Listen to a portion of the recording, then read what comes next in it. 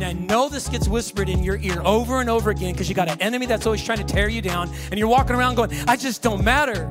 I'm not good enough. I'm not pretty enough. I'm not smart enough. Like, I don't got the lineage enough. I don't got the money enough, the talent enough. I don't got the looks enough. You see, I don't know that I really even matter. My friends, to anyone who's ever thought that you don't matter, Christmas shows up and says, think again.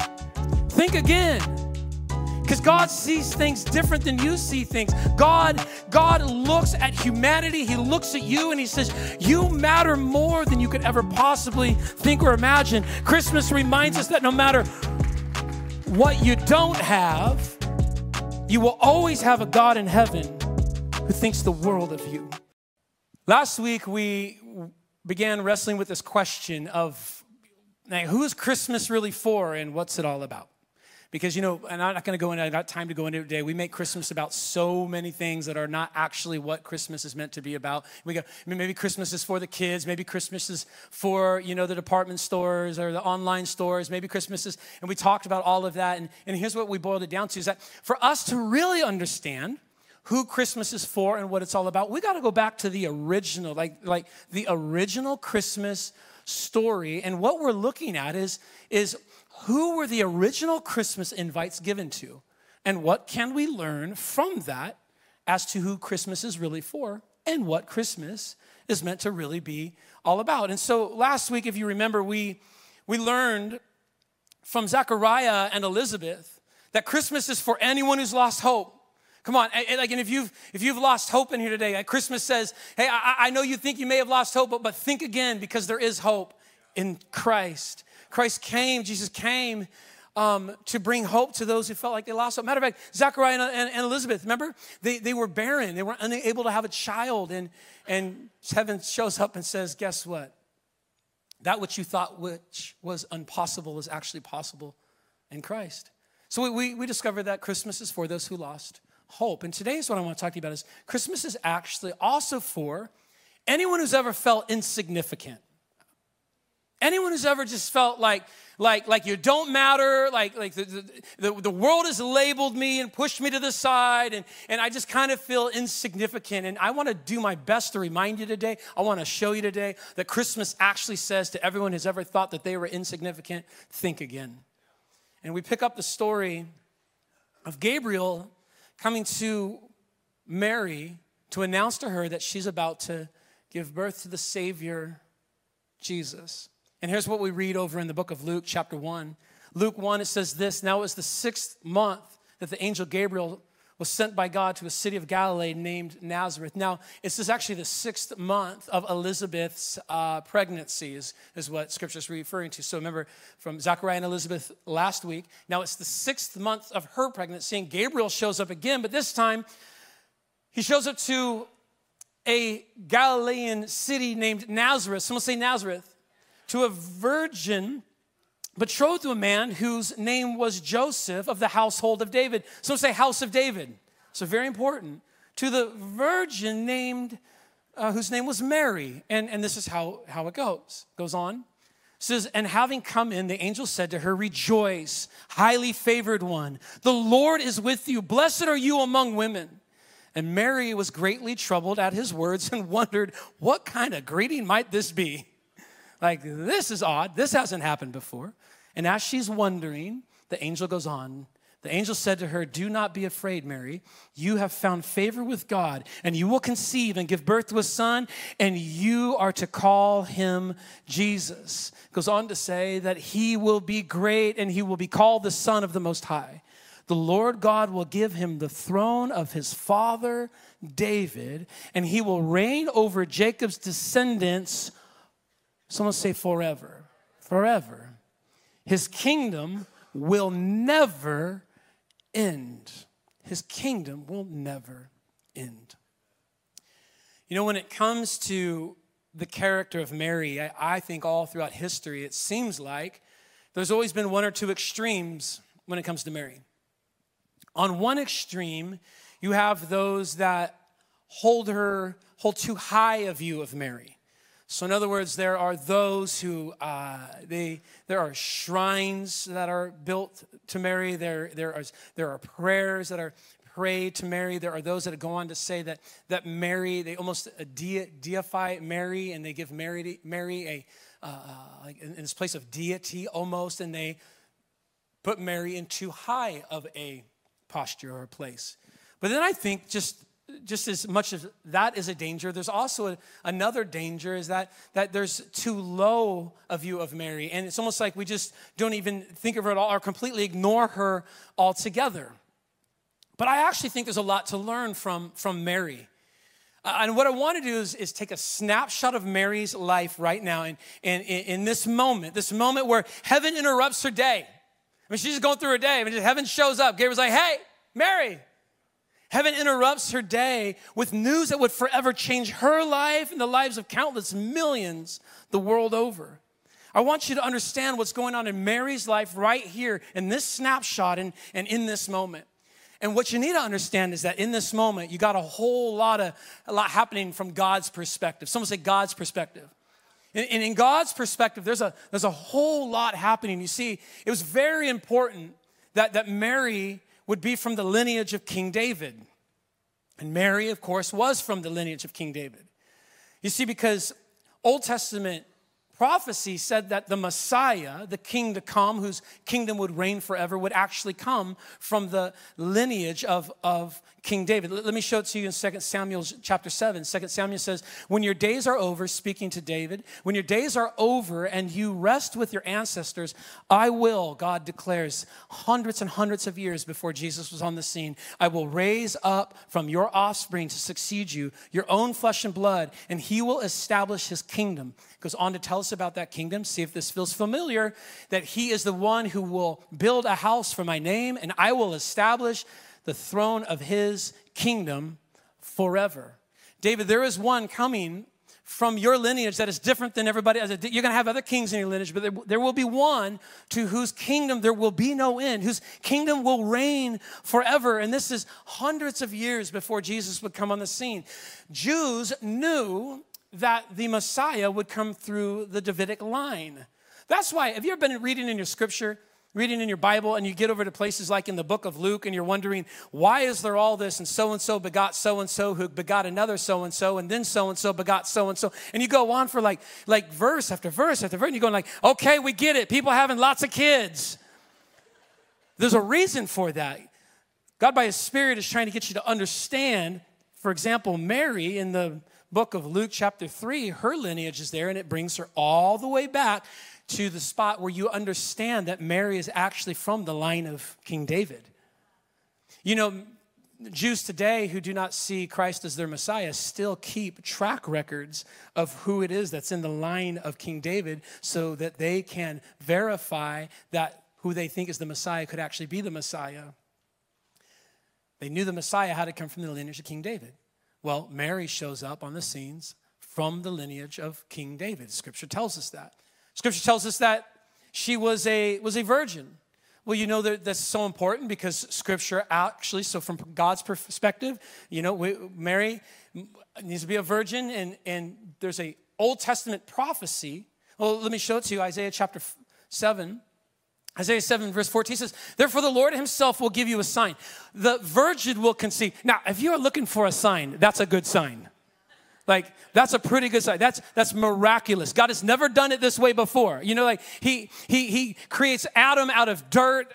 He creates Eve from Adam. He's never done this before. And God decides here is that we're going to have a virgin conceive and give birth to a son. The virgin will conceive and give birth to a son, and he will be called Emmanuel. And so from God's perspective, we got Mary from the line of King David. We got Mary as a virgin. We got Mary who's from this town called Nazareth. It's a hardly known village in the middle of Galilee. And why is that important? Well, the Old Testament points to the fact that Jesus would come from humble beginnings. And so you read in places like Isaiah 53, it tells us this about Jesus, that he would be despised and rejected by men. He would be a man of sorrows, acquainted with grief. As one from whom men hid their faces, he was despised, and we esteemed him as not. You know, in that day, your esteem and who you were often came from where you came from. And Scripture tells us that Jesus would come from a kind of a no-name place in the middle of nowhere. Matter of fact, in the book of Matthew actually ties the Old Testament prophecy, and in the Hebrew, there's kind of a play on words here pointing to the city of Nazareth. And Matthew actually understood from the Old Testament prophecy that Jesus would actually be born in Nazareth. Would be raised in Nazareth. And here's what it says in Matthew chapter 2. And he went and lived, Jesus did, in the city called Nazareth, so that what was spoken of the prophets might be fulfilled, that he would be called a Nazarene. So from heaven's perspective, there's all this going on in the life of Mary. But I also want you to see Mary snapshot right now in her life from earth's perspective, or from the human perspective. Mary, from a human perspective, she's not the one you're going to choose. Like Mary was she was common and seemingly insignificant. Hold on, listen to this. When the angel appears to Mary, you got to realize that she's just a teenager. 13, 14, say potentially 16 at best. Guys, she's in that awkward season, that awkward stage, adolescence, between a kid and an adult. It's just all awkward. Listen, I'm telling you, friends, as a teen, she's the one that you just kind of overlook. You probably wouldn't trust her with a very, very important mission. She's, from the world's perspective, as a teenager, she's far too young to be a part of anything significant. She's far too young to be trusted. Do you trust your teenagers? Come on, somebody. And yet God, although the world may overlook her, God favors her as a teenager. You're thinking she's too little to play a major role in a major world-altering endeavor, and yet God says, that's who I'm going to pick. Hey, who are you and I to tell God who he can pick? I think sometimes you feel like, oh, God, you can't pick me for that, and God, you can't use them for that. And I think we belittle people far too easy. I think you belittle yourself far too easy. I think we look down on people for, listen, you need to understand that God does not view others the way you view others. God does not see the way we see. God sees far more, and he understands far more. God values people far more than you could ever imagine, friends. I mean, think about David. Think about this. David, we know for sure he was a teenager, but he was probably around the same age when he ran out on the battlefield. All these adult men shaking in their boots and all of their armory, and David just runs out, a young kid, goes, I'll take him. And I think God is attracted to youth. I think God is attracted to teens. I think God loves to work through teens because they're just willing to say, God is like favor on the young and on our college students, because they're just willing to go, God, we'll do it. God, we'll run after giants. God, we'll we'll take on big missions. God, we're not stuck in our ways. God, we believe you could do things different. And I love that. So from the world's perspective, Mary's just a teenager. She got nothing to offer. Mary grew up in the town of Nazareth. It's a no-name city. It's a drive-by city. It's a flyover city. It's a you don't move their city, you move from their city.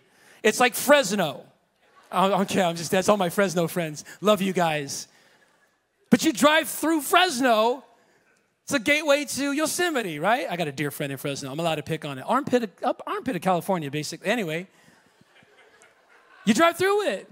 And so listen, this is where Mary's from. Matter of fact, when they found out Jesus was from Nazareth in the New Testament, they said, can anything good come out of Nazareth? Nazareth, you don't even stop. The city population at that time was maybe 300 to 400 people. Man, it was just a little podunk hick thing out in the middle of nowhere, Galilee. Can anything come out of Nazareth? And yet everyone would overlook Nazareth. No, nothing good could come out of Nazareth. Yet that's the city Mary grew up in. She knew them streets like the back of her hands. That was her hometown. Let's go, me and my 3 I graduated with. That's Mary's town. It's where she's from. And, she's a teenager. She's from this no-name town. And Mary was actually very poor. We know that because when she and Joseph later on in the New Testament go to bring their sacrifice for worship to the temple, they brought doves or turtle doves. And why would you bring turtle doves as an offering in your act of worship? You only did that when you were poor, because you see everyone else, everybody else was able to go and purchase a lamb. They weren't that much. But if you were too poor to purchase a lamb, Scripture, Old Testament, actually made a provision for the poor to be able to buy doves, like pennies, to go and worship God. And this is what Mary and Joseph did when they went to worship God at the temple, because they just didn't have any resources. And you guys just stack this up really quick from an earthly perspective. From the human perspective, she's a nobody from a nothing town in the middle of nowhere. She's got no money. She's got no influence, it seems. She's a young teenager. Everyone's overlooking her. She's the least of these. You see, she's the most common. And although she's overlooked by the world, God chooses her, God prefers her, God favors her, because God sees her different. And you need to understand this, friend. Maybe you're in here today and you find yourself wrestling with feelings of insignificance. Maybe you feel like the world has all the right in the world and all the reason in the world, maybe just to overlook you. Maybe you look at your upbringing and you realize that there's nothing in your past that really speaks to a bright future. I mean, there's maybe nothing that's really even happened in your upbringing and how you were raised that gave you any kind of momentum in life. And you would look at that and you think, well, I've never been given any momentum in life. Maybe I won't ever make anything in my life. Maybe I don't really matter. You see, the world's written me off because, my own parents wrote me off. And maybe you look at your upbringing and think to yourself, I'm insignificant. I don't have a lot of value. You see, maybe you look at your age in life right now and you think to yourself, well, I'm too young. I can never accomplish anything great. I'm too young. Like I got big dreams in my heart, but no one's going to take me serious. I'm just too young. And maybe now you're at a spot where you're too old. You're like, well, maybe I missed the boat. Maybe I'm too old. Maybe I can't go on and do great things. Hey, I want to tell you something. It's not in my notes, but you know that Moses, by the time he was 85, hadn't even done what he'd be remembered for? Don't you dare tell yourself you're too old. Don't you dare tell yourself you're too young. God sees things different. God works, and I think God loves to work when the world goes, there's no way. And God goes, let me show up. So maybe you're in here today and you tell yourself, you know what? You don't understand, Pastor Chris. I don't really matter. I'm not really, I can't ever really be a part of anything significant. I can't ever really watch God use my life because you don't understand. You see, I don't have the resources to matter. I don't have the followers to matter. Come on, where's all the TikTokers, Instagrammers in the house? You're like, I just don't have it. I just don't have the clout, to ever really matter in this world. I don't have the intellect to matter. I don't have the charm to matter. I don't have the talent to matter. I don't have the look to matter. Come on. And I know this gets whispered in your ear over and over again because you got an enemy that's always trying to tear you down, and you're walking around going, I just don't matter. I'm not good enough. I'm not pretty enough. I'm not smart enough. Like, I don't got the lineage enough. I don't got the money enough, the talent enough. I don't got the looks enough. You see, I don't know that I really even matter. My friends, to anyone who's ever thought that you don't matter, Christmas shows up and says, think again. Think again. Because God sees things different than you see things. God looks at humanity. He looks at you and he says, you matter more than you could ever possibly think or imagine. Christmas reminds us that no matter what you don't have, you will always have a God in heaven who thinks the world of you. A God in heaven who sees you and knows you and loves you and wants to do in you and through you more than you could ever think or imagine. Mary could never have possibly comprehended what God was about to do in her life when she looked at how the world saw her life.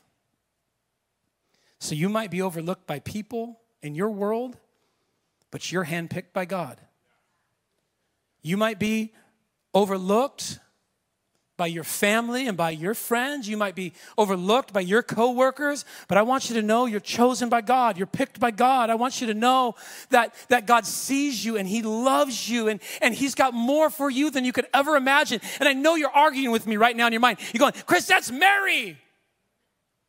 That's Mary. That's like Mary, like she's in the Bible, Mary. That's not me, that's Mary. No, friends, you need to understand Christmas. See, Mary was just a part of God getting after you. God came to Mary because he loved Mary, but God came to Mary because he was in love with you. You were always on his mind. You were always the point, always the intention. You were always the goal, and you just need to understand that. Come on, just for a minute, shake off all the insecurities that are whispering to you right now. Everything that the enemy's trying to tell you right now. I love the fact that Christmas shows up to this young teenager in a no-name town. It says, you matter. Church, just listen to me. You matter to God. Do you know that God actually created you on purpose? Listen to what Psalm 139 says. Psalm 139 says this, for you created my innermost being. You knit me together in my mother's womb. I always say it. Come on, my daughter told me this in the backseat of the car one time. She was driving. She said, Dad, you realize that Scripture says that he spoke the world into existence, but when he made us, he slowed down to knit. I don't know a lot about knitting, but I do know it looks very intentional. I do know it takes a lot of time. I do know God spoke the world into existence, but when it came to you, he said, I'm going to slow down and knit. He knit me together in my mother's womb. I praise you because I'm fearfully and wonderfully made. Scripture goes on to say, all the days ordained for me were written in your book before one of them came to be. Let me break that down for you. Before you took your first breath on earth, God already had you in his mind. God was thinking about you. God was going, hey, I'm gonna put you in that place at that time, and I can't wait. He created you on purpose, you see. You're not an accident. Man, you might have surprised your parents, but you did not surprise God. He's been planning for you the whole time. And not only was God thinking thoughts of you before you came to be, do you know that your God thinks thoughts of you right now? Like God is thinking about you, and he thinks about you a lot. Listen to what Scripture says in Psalm 139. 139:17 says, you saw me before I was born. Every day of my life was recorded in your book. Every moment was laid out before a single day came to pass. How precious are your thoughts about me?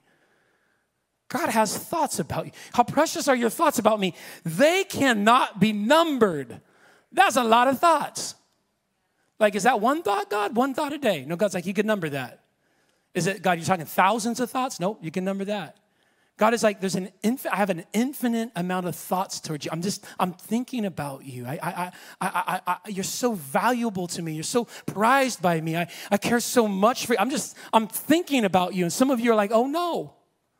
Like, what is God thinking when he thinks about me? Like, why, God, please stop thinking about me. Like, don't watch, God, please. Like, don't think, right? But you need to know, like, your God's thoughts towards you, according to Jeremiah 11, his thoughts towards you are good and not of evil, to give you a future and a hope. In other words, another translation would say, his thoughts towards you are plans, or he's planning to prosper you. Now, I know you're thinking, like Mercedes and mansions? No. Glory to glory. That it just keeps getting better. In other words, please hear me. Right now, in this moment, God is planning, thinking, how to move, how to call you forward into more. He's wanting to bring you from good to gooder. And he just wants to prosper you.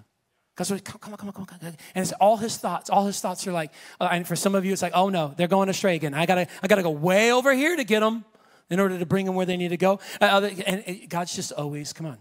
His thoughts towards you are good, not evil, to give you a future and hope. Now, for some of you, thinking that he thinks about you a lot is worrisome. Let me help you out with this, and then just hang in there with me, because there's good news at the end of this. There's good news in all this. Do you know that he thinks about you a lot, but he also knows you intimately? God knows you personally and intimately. Psalm 139, 1-5 says this. You know Oh, Lord, you have examined my heart and know how much about me? God knows everything about me. God knows about you the things no one else knows about you. God knows about you, I think, some of the things you don't even know about you. You ever been like, I don't even understand myself. Who am I? God's like, I know who you are. You're fearfully and wonderfully made.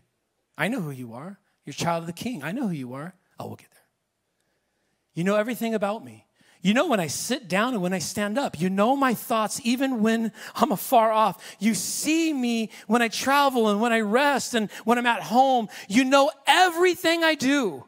You know what I am going to say even before I say it, Lord. You go before me and you follow me. And now listen to what God by his Spirit tags that whole thing with. You place your hand of blessing upon my head. Here's how much God values you. He's thinking about you all the time.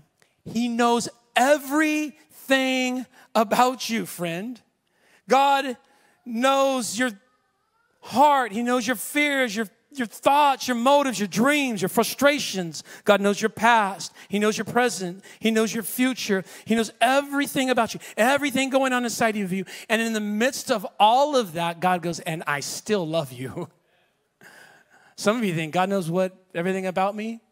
Well, then I must not matter to him because I've made a mess and God goes, here, I know a lot about you. I know everything. And I still love you. Where are you getting that at, Pastor Chris? Well, listen, he says this. You know everything I do. You know my thoughts before I think them, the words before I say them. And yet you place your hand of blessing on my head.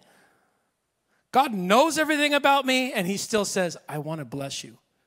You know what that comes from? It's a tradition in Jewish homes back in that day and still some today that children, when they would come before their father, would bow down before their father. It's like to receive from their father a blessing. And what the father would do with his child, his son or his daughter, he'd reach out his hand. The father would place his hand on that child and speak blessing over that child. The father would speak over that child words in their life about who they are and who they're going to be, their place in the family, what their future would look like. This is what's happening with Jacob and Jacob and Esau when they come in before their father. Remember, Jacob dressed himself like Esau to get Esau's blessing, right? They're coming in to receive a blessing. It'd be much like today, like grabbing your child by the shoulders and looking him in the eyes and going, listen, I love you. I'm so proud of you. And here's what I see in you. And here's what I'm believing for you. It's such an important aspect of the Jewish culture. And do you know, friends, that a father, no matter what their child might be wrestling with or no matter what their child might be going through, a good father wants to bless their children no matter what. I just want to love on my kids and bless them. I'm going to bless them. I'm going to bless them. I'm going to bless them. And God just goes, listen, I know everything about you. I just want to bless you. I'm going to place my hand of blessing on you. Listen, he knows you. He knows you. He puts his hand of blessing upon your head. Speaking of your head, you know that God knows you so much. Scripture says he actually has the hairs of your head numbered, it tells us over in the book of Luke, chapter 12. Some of you are trying to make it a little easier on God than it used to be, right? My hair's been thinning out. Please don't buy me any kind of special shampoo or anything. I am thinning out, and I might be growing a mohawk right now, but that's okay, everybody. God still loves me. You see, Mary, you look and go, there's just not much to her. There's just, and I think sometimes we look at ourselves and go, there's just not much to me. I don't know that I really matter. Do you know everything I've been through? Do you know that I might not know it all? God knows it all, and he still says, I love you. I want to bless you. I see you. I know you. Matter of fact, I got a tattoo of you. Where'd you get that at? Isaiah chapter 49, verse 16. I want you to see this. Isaiah 49, 16. God is speaking to the children of Israel. He goes, and he says this to them. He says, I have engraved you on the palms of my hands. And this is such an important verse to understand because the children of Israel right now are in this season when God said this to them. They're in one of the lowest points in their history. The walls of Jerusalem are broken down. They're being led as captives to Babylon. Some of you come in here today and you feel like life is falling all apart around me. I feel like I'm being taken captive. I feel like my everything, there just doesn't look like there's a whole lot of hope. Well, the children of Israel are complaining to God like, God, if you loved us, God, I feel like you forgot about us. God, where are you in all this? God, don't you see us? God, and this is God writing to them and going, hey, listen, I know you're going through a lot right now, but I need you to remember something. I have not forgotten you. Matter of fact, I got you tattooed on my hands. I got your name right here. I'm never going to forget you. I'm never going to forget you. Think about how powerful that is. I think some of us have a hard time resting in the fact that we matter so much to God because we maybe look at some of the struggles in our lives. We look at some of the pain and some of the heartache, and we think to ourselves, well, if God really loved me, then why this? Why the misfortune? Well, why the hardship? Why the suffering? If God really loved me, then why? And we cry out to God like the children of Israel go, God, where are you in this? If you really loved me. And God says to them, I want you to know that no matter what you're walking through in this planet, no matter what trials you might be up against, no matter what suffering or pain you might be in the middle of, I have not forgotten about you. I have you tattooed on the palms of my hands. I'm not about to forget about you. And friends, you need to understand that pain and suffering in society and in life is not proof that God doesn't love you. It's proof that our planet is broken. And you see, God actually loves you so much that he puts into place the plan of redemption to someday, ultimately forever, bring us out of this brokenness and into eternal healing. Between now and that day, God promises to carry us, and sometimes it's even through suffering. Remember what Jesus promised his disciples? In this world, you will have tribulation. No one has that on the refrigerator, right? In this world, you will have tribulation. But Jesus didn't leave it at that. He said, in this world, you have a tribulation, but be of good cheer, for I have overcome the world. So no matter what gets thrown at you, Jesus is like, I've already overcome it. You're already an overcomer in me. You're already victorious in me. And so suffering is not a proof that God doesn't love you. It's just a proof, friends, that we live in this broken planet and we need the one who loves us to carry us through this broken planet, to sustain us in the midst of all of it, to show up in the ways that God just chooses to show up and carry me and bless me and strengthen me in the midst of all these things that we find ourselves in. You know, some of the greatest saints of old struggled with some of the greatest, or wrestled with some of the greatest sufferings. Read through Hebrews chapter 11 sometime for homework. Hebrews chapter 11, the hall of faith. It talks about, and by faith, some received their dead back to life. By faith, the walls of Jericho were taken down. By faith, and all these things that God did by faith. And then somewhere in the middle of that chapter, it shifts and it says, and by faith, some gave their life. And by faith, some were sawn in two. And by faith, you see, and it goes on. How were they able to do it? The whole point of Hebrews is that they were able to do it because they knew this is not my home. They were able to move through this place because they lifted their eyes to a better place. And God had promised to take them to deliver them into that place and from this place. And that's how they moved through. You see, the greatest saints of old, they weren't even, protected from some of the suffering in this world. They weren't, they didn't get a free pass. The world's just broken. And so God says, I want you to remember, even children of Israel, that I've got you tattooed on my arms. I'm not going to forget about you. I'm not going to forget about you. Listen to me. God says, I have you on my mind, and I need you to know I won't forget you. I will never forsake you. Hebrews chapter 13, verse 5 says that God promises, he says, I will never leave you or forsake you, ever. Psalm chapter 27 goes on to say, hey, listen, even if your mother and father forsake you. Some of you come in here today and it's really hard for you to believe that you matter because your own mom or dad, has stepped out of your life. Maybe they've said some things about you that continue to echo through the chambers of your heart and mind. And you just think to yourself, how could I ever matter to God? I don't even know that I matter to. And God says this, I love that it's in Scripture, to all of those who have had their own mother or father forsake them, God says, even though your mother and father forsake you, I never will. I'm faithful and I'm consistent and I love you.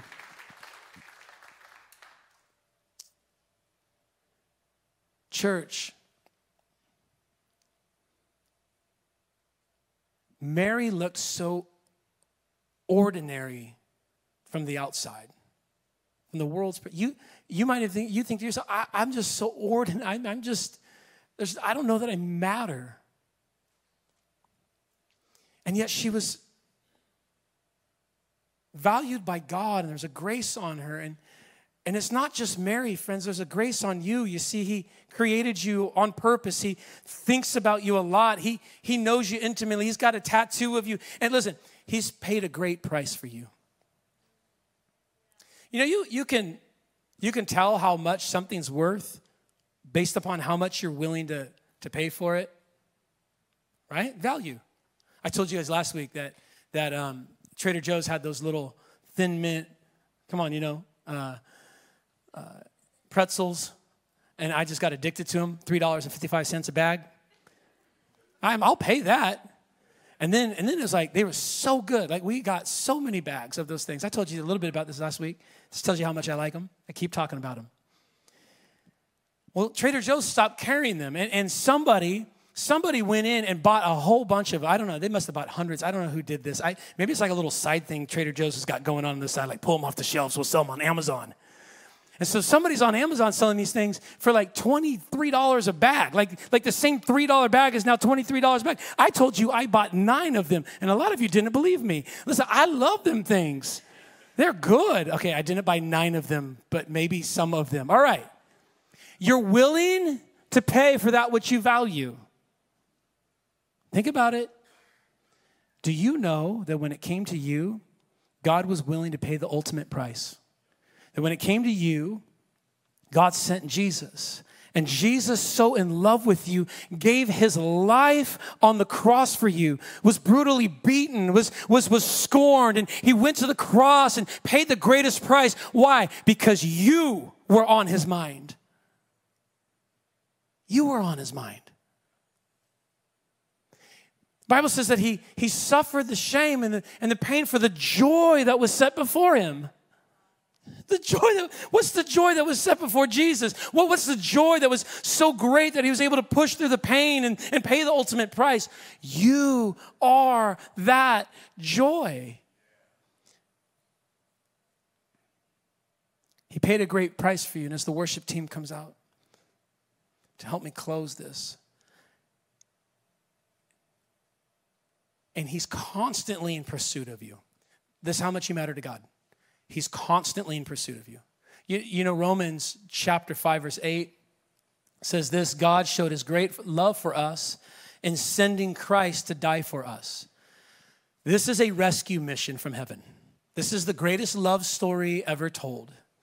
That God creates man, he loves man, he's in relationship with man in the garden. But man decides to rebel against God and to go their own way. And that relationship that in your being, in the core of who you are, you actually crave, it's a relationship with God, was broken. Because we are in rebellion against God. The Bible says, what does light have to do with darkness? And we went dark. We pushed ourselves out of the garden. But you know that in that moment, it's even hinted at when Scripture tells us in Genesis that the serpent would bruise his heel, but he would crush the enemy's head. The Word of God is prophesying of a place, a time, a moment where God would bring about redemption. You see what happened in that moment when we removed ourselves from that relationship with God that we're craving inside. God was so in love with you that he began a pursuit of you right there in the book of Genesis. He put into plan the plan of redemption, which included Jesus coming to this planet and taking upon himself human flesh. John says that in the beginning was the Word was with God, the Word was God, and in verse 16, and the Word became flesh, incarnate, the Word of God. God wrapped himself in flesh and walked amongst us. Why? Because God knew that the only way humanity could ever be brought back into the relationship with him that they've been created to have and longing to have is if the price was paid. And Jesus said, I'll pay the price. He pursued you. He pursued you. In his great love, he pursued you. I guess what I'm trying to say is that for anybody who has ever doubted God's love, I just say to you, look at Christmas. Look to Christmas. Because when you look to Christmas, what you find is that in that moment, God is declaring and shouting to you through Mary and all those around that Christmas story that he was in pursuit of you. Of you. We know that Jesus lived, born at Christmas, with Good Friday in view. He was born to die, to give his life. With Easter around the corner where he would rise again, ascend to heaven. And as he ascends to heaven, he sends his Spirit to do what? To pursue after humanity, to pursue after you. Right now in this moment, what is God doing? He's pursuing you. He's pursuing more of you.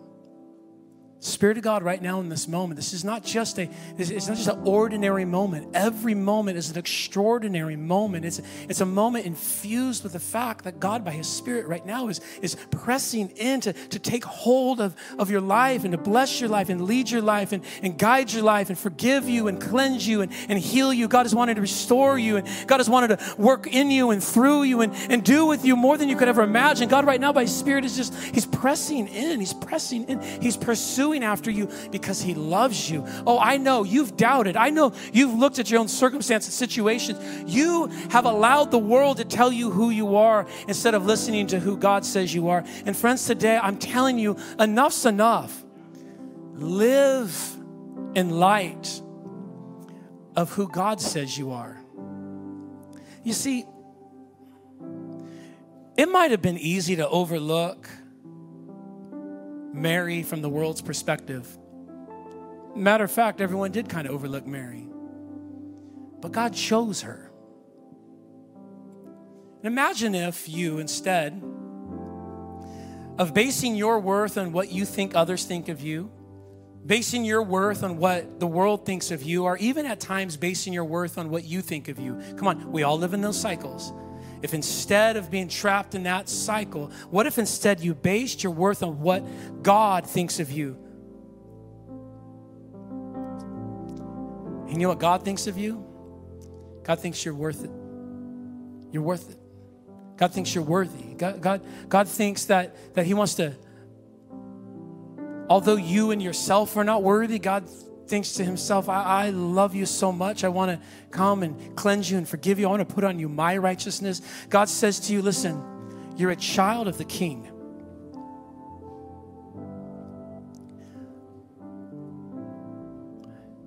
I think that if we could learn to live that way, come on, you're gonna walk a little taller.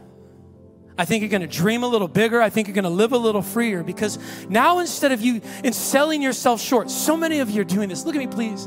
You're selling yourself short. Why? Because you believe the lie of the enemy. You believe the lie of your own insecurities. You believe the lie that the world keeps whispering to you that you don't matter, and you're not much, and you've messed up, and you're never going to move on from this, and you're just that, and that's all you're ever going to be, and you're listening to the world. But friends, would you just stop long enough to examine what God says to you, what he shouts to you through Christmas? Is that God says, I love you, and I value you. I think about you. I want to redeem you and restore you and heal you.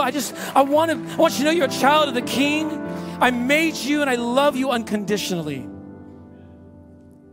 Unconditionally. Oh, I long to be a part of a church with a people who allow God to lift, come on, just like lift your head and catch eyes with God to understand whose you are. It's not just who I am. Do you know whose I am? Child of the King of Kings, and the Lord of Lords.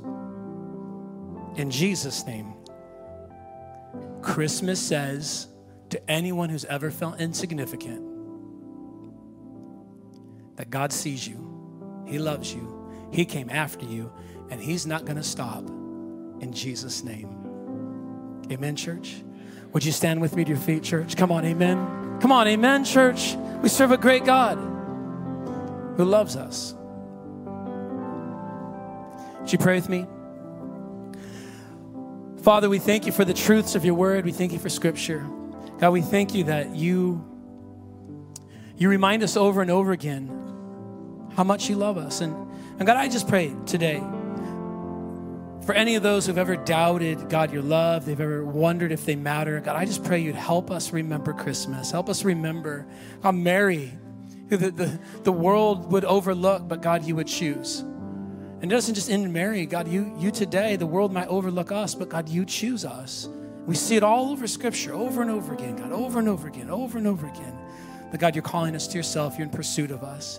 So God, thank you that we get to live lives that although we might not be worthy, although we might be going astray and we, God, might mess things up, God, that although we might be unfaithful, God, you are forever faithful, that you don't give up on us, God. You're in love and in constant pursuit of your people.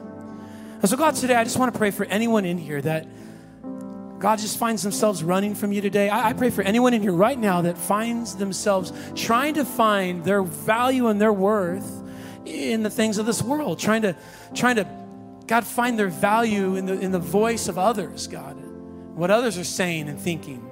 God, would today be the day where enough's enough? And they finally choose to stand on who they really are, a child of the King, a son, a daughter of the Most High. And God, we walk in that confidence. And God, we want to live lives that are bold and audacious and daring, Lord God, lives that run knowing who we are. Right now, I just want to speak to any of you who have found yourself in this trap. Come on, we all do from time to time. This trap of trying to get your value and your worth from things other than God. Now, some of you come in here today, just feel so beat up because of what maybe a spouse has said about you, maybe your own kids, maybe your parents, maybe you just hear rumblings at work or whatever it is. You just come in here with your head just kind of down today because you've been believing those lies. And come on, I'm going to ask you today that you would just right now rest in the fact that you matter to God and that's all that matters. You matter to God and that's all that matters. I think there's some of you today who've never actually allowed yourself to stand on that firm foundation. You've never allowed yourself to stand on the truth that you matter to God. So you're out there running around trying to find your value in other things. And God today, I think, is calling some of you home. He's calling you to himself today. And there are those of you who've never surrendered your life to Jesus. I want to ask that today you would allow yourself you would do that. You'd make the decision to say yes to him. You'd walk out of here standing on the firm foundation, which is Christ. You know, the Bible tells us that we've all sinned and fallen short of the glory of God, every single one of us. And the wages of that sin is death. So when we're out trying to find our value in things other than God, the Bible says that that's actually rebellion, that's sin. And the penalty of that is always going to be the same thing. In other words, it always leads to the same thing: destruction, death, and destruction. Because those things will never give us life. They'll never give you what you desire. The wages of sin is death, but the gift of God in Christ Jesus is eternal life. It's a life here and now and life that will last for all eternity. And there are some of you who need to experience that life. Friend, would you come home today? Would you say yes to Jesus today? I'm going to give you an opportunity to do that right now in this moment. Come on, I'm just going to lead you in a word of prayer. You're going to have a conversation with God. So if this is you, if you need your sin forgiven, you want to know that you're anchored in heaven, and you want to stand upon who you are in Christ, come on, would you have this conversation with God? Come on, just tell me, say, God, I thank you that you love me right where I am. But I know you've got more for me. And so today, I choose to surrender my life to you.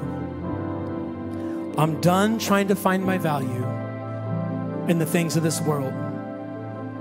I choose instead to stand upon what you say about me.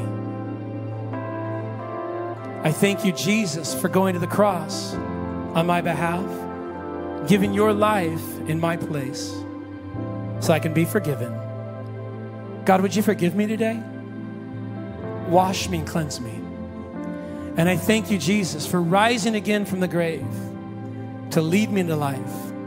Would you fill me with your Spirit and help me to walk with you all the days of my life? Listen, there's some of you that just prayed that prayer with me, and I would love to be able to celebrate with all the angels in heaven that are celebrating right now. The Bible says that there's a party that goes on in heaven. If that's you, if you just prayed that prayer, would you just, as we're in this moment of prayer, I'm going to ask that on the count of 3, you would just throw your hand up. You look at me. I just want to know that you made that decision. I want to celebrate with you. I think it's important to let somebody know. Come on, would you let me know? On 3.